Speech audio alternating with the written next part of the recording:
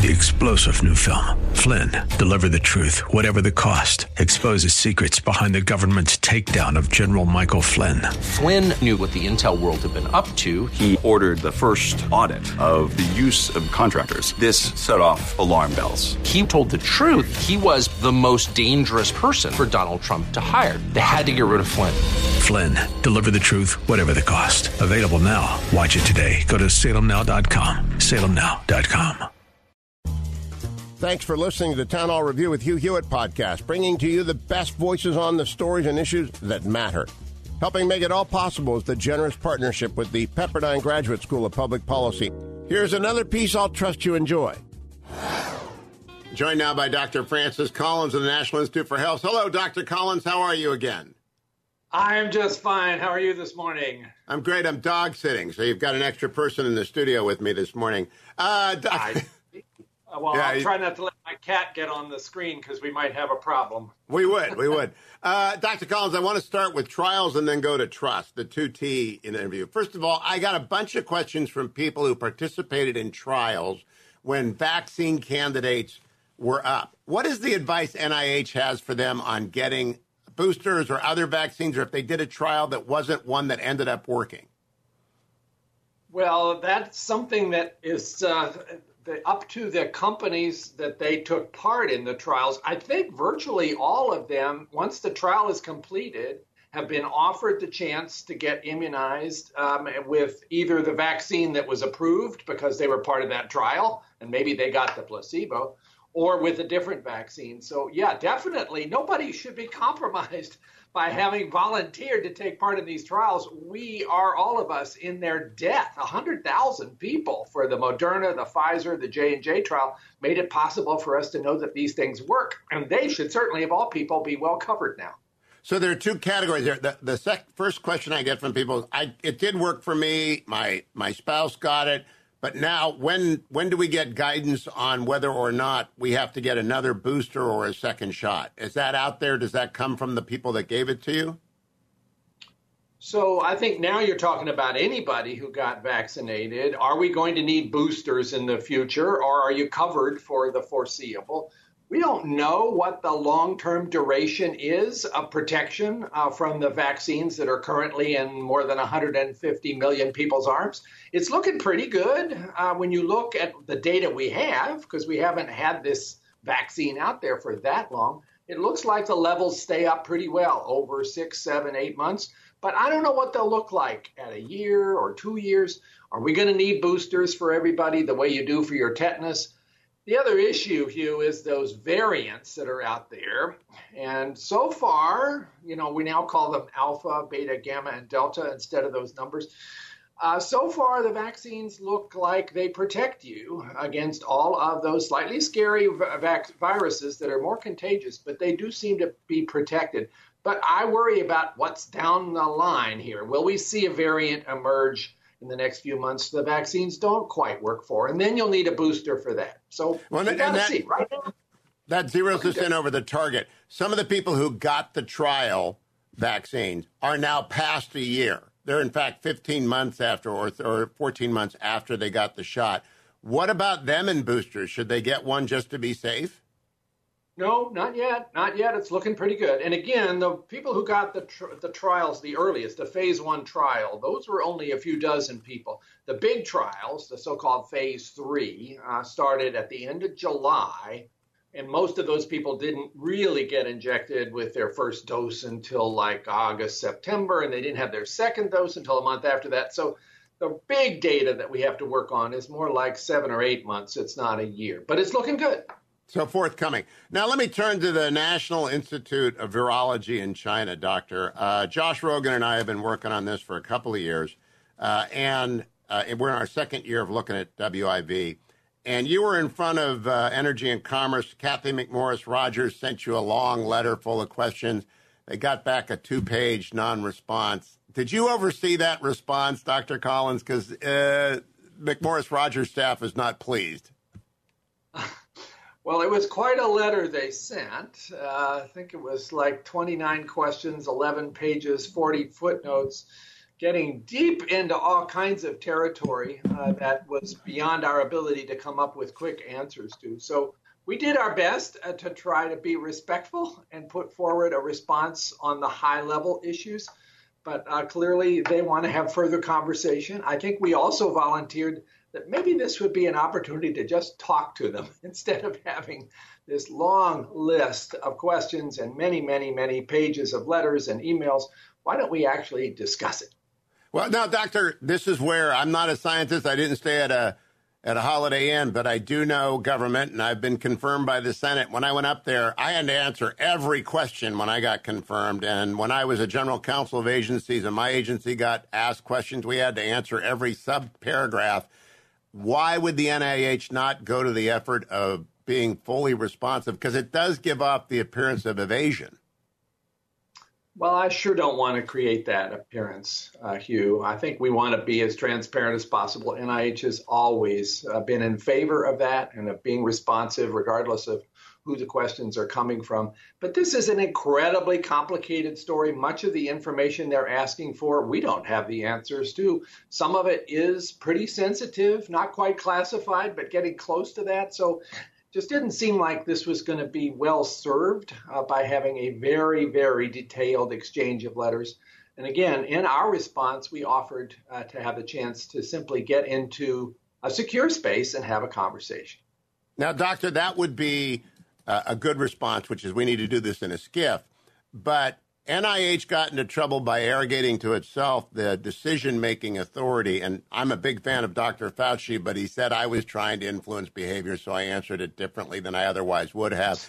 When NIH doesn't respond to congressionally authorized committees, that does raise questions of governance. We're a nation of laws. NIH is a creature of the federal government, and the Congress oversees NIH. So if I can go back around, I don't want to be rude, but I really think you ought to go down paragraph by paragraph and answer each question, even if it is we have to discuss this in a skiff. And again, I think that's the proposal we're making, but let's try to do this in a fashion that actually improves the opportunity for information exchange instead of making it very rigorous, very bureaucratic, 40 footnotes, 29 questions. We need your 30-page response to this. I'm not sure that's going to help us as much as actually trying as best we can to talk to each other about what we know and what we don't know. There's an awful lot we don't know. You know, Hugh, this whole issue about whether something happened at the Wuhan Institute of Virology, nobody knows. The really critical thing is there needs to be a thorough investigation. The WHO effort did not meet that standard. We need something that's going to be expert-driven with complete openness by the Chinese government to give answers to questions they have not answered. We're really frustrated by that as well. And so for me to be able to say, well, okay, I'm going to answer Kathy McMorris Rogers' letter and it'll all settle. It won't settle it because we just don't know what happened. Well, yeah, but given a stab at it, the best possible stab is, I think, so crucial to maintaining NIH credibility, which I think is vital. Let me go to the EcoHealth Alliance. Again, I'm a general counsel of 2 federal agencies in the past. I know how this stuff works. When you give a grant, the money ends up going to the Wuhan Institute of Virology through the EcoHealth Alliance. You're inevitably supporting all the research at any grantee because overhead is built into every grant. Now, there were 2 5-year grants. One was terminated, according to NPR. Doesn't that put the federal government in the position of having supported WIV at some level for some function? Because money is fungible. Well, when we give a grant, Hugh, it has terms attached to it of what it is that the grantee is supposed to be doing with those funds. And we require annual reports to see whether that, in fact, is what they have been doing. And we trust the grantee to be honest and not deceptive. The grant funds that went to Wuhan, which were a subcontract from EcoHealth, were very specifically aimed to try to categorize viruses that they could isolate from bats in Chinese caves, which we had a good reason to want to know more about, given SARS and MERS that had come out of there. And so we basically have those criteria attached to the grant.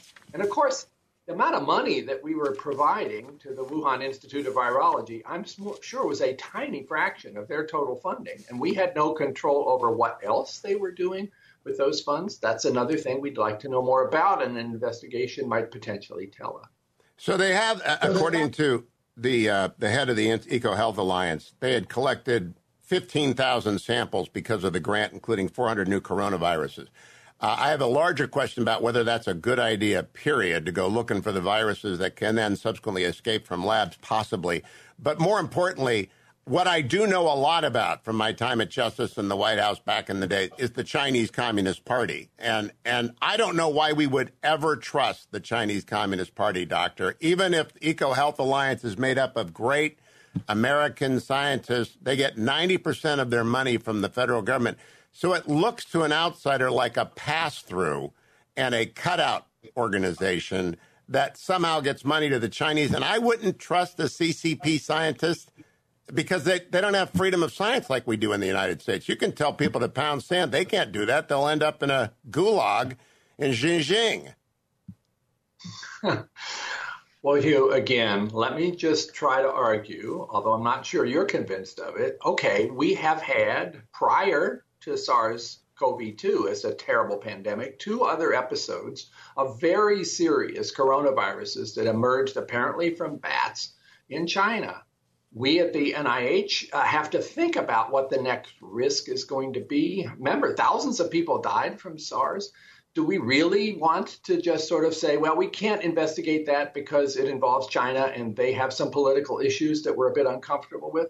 I think that would be irresponsible. So if we had the chance to learn more about those viruses, remember, when a pandemic happens, it's not limited to any part of the world. It's global.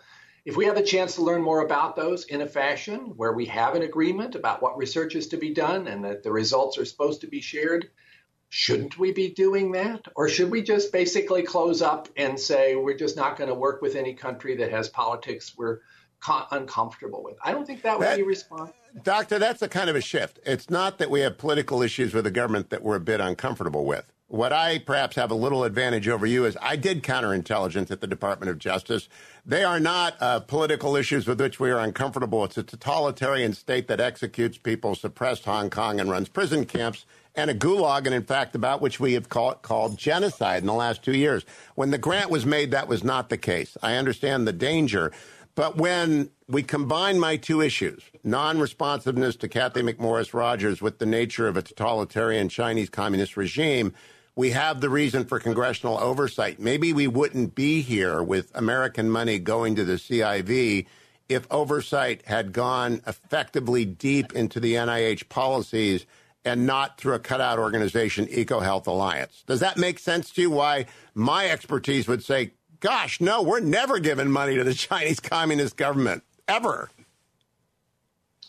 I'm still not convinced that you're making a case that would change our responsibility as the leading organization for pursuing biomedical research in the world, including overseeing risks of a global pandemic, the one thing that keeps us all up at night. We still had to figure out the best way, not a perfect way, to try to gain that information to prepare for what might be a troubling problem downstream. So I think we had to do what we had to do. I'm totally open to defending that and to being as transparent as possible in the appropriate place about what exactly we did fund and what we did not fund. But I think when the dust all settles, a reasonable person will say we were doing what NIH should do to try to protect the public against a terrible outbreak. Now, that's a philosophical problem, Doctor, because the question becomes, is there any regime that NIH would not fund directly or through a cutout organization? Would you give money to North Korea, which everybody knows is the worst actor in the world? I mean, would you give them, they've got bats in North Korea as well. Would you send them money? Probably not. Again, Hugh, I think you're demonizing the Wuhan Institute of Virology as it is pure and simple an instrument of the Chinese Communist Party. There are certainly connections there, but let's be clear. There are scientists working in that institute who are amongst the best in the world in terms of understanding virology. And many of those folks have had long-term relationships with others in other countries, including the United States, with a lot of respect, a lot of shared information. I don't think we should just basically say, well, because they're in that country, they're evil. I think you're going too far with that one. I don't think the scientists are evil. I think the scientists are coerced. Have you had a chance to read Josh Rogan's Chaos Under Heaven yet, Doctor? No, I have not. I would strongly recommend it. And that's just the latest of many books. I've been doing China and Russia and counterespionage for 30 years, so I know this stuff. There is not a free actor in China. There is not a scientist. Didn't someone from the virology lab get disappeared when they put the DNA code up? We don't know that. I don't think, no, not the person who put the code up, who agreed as the plane door was closing to allow Eddie Holmes in Australia to post it. That was a wonderful step forward. That made it possible for us to start our vaccine preparation within 24 hours, which is now saving lots and lots of lives. So there's an example of China being willing to make information available very early that otherwise could have readily been delayed. Oh, gosh, Doctor. Now, last question, because we're running short on time. The president has ordered a new counterintelligence intelligence community investigation. I assume NIH will be cooperating with that. But I want to go back to that oversight issue and that letter from McMorris Rogers and any letter from Senator Cotton or anybody else. NIH is a creature of the federal government. I think you've got to answer these because I want you and Dr. Fauci to maintain credibility. Where are we on that process? If they say, no, I want my letter answered, you're the director. What are you going to tell your general counsel? Again, I think we have offered to have a conversation as the next step. I think that would be the most useful step, and not to get quite so rigorous and oriented in this fashion of letter exchanges and waiting to see how that might basically take shape. And if they disagree? Well, you must realize at this point, the White House is engaged. They are engaging in this larger level of investigation. We are not a completely free agency to just decide what we're going to do. We have to correlate all of our efforts with the Department of Health and Human Services, which I'm part of, with Secretary Becerra, and with the White House, right to the top. I agree with that. If they direct you not to answer, that's an executive privilege issue. But that isn't the case yet, is it, Doctor? I think there are lots of concerns about exactly how best to respond to many of these very detailed, sensitive questions for which we don't have ready answers. So it has not been really resolved about how best to handle this. Dr. Collins, thank you. Please keep coming back. It's a key issue for credibility, so I wish you good luck in satisfying Congress, which I was never able to do either. So good luck on that one. Dr. Francis Collins from NIH, thank you for joining me again. Thanks, Hugh. Have a good one. You too. Thanks for listening to the Town Hall Review. Our program is coming today in partnership with the Pepperdine Graduate School of Public Policy. It's America's most unique graduate leadership programs offered on Pepperdine's breathtaking campus in Malibu, California. Learn more at publicpolicy.pepperdine.edu. If you're enjoying the podcast, please tell a friend to go to Town Hall Review and sign up as well today. This is Hugh Hewitt for townhall.com. Nearly a half century after the landmark Roe v. Wade decision, the Supreme Court has agreed to take up a case that could finally undo the vast expansion of the judiciary's power. The Roe decision established the right to abortion, and it arrived in January 1973 amidst a long season of American convulsions. The country was divided. The Roe decision guaranteed that the country's divisions would only deepen. In the Planned Parenthood v. Casey ruling in 1992, we saw an even greater assertion of judicial power on the issue of abortion. Roe and Casey should be overturned, and the issues of abortion rights returned to the states from which they were ripped in 1973. The repudiation of those cases should be accompanied by an admission of human error and the limits of the court's power to adjudicate every or even most debates. The sunk costs of 5 decades of judicial misadventure do not oblige the Supreme Court to continue in its error of 1973 and 1992. I'm Hugh Hewitt.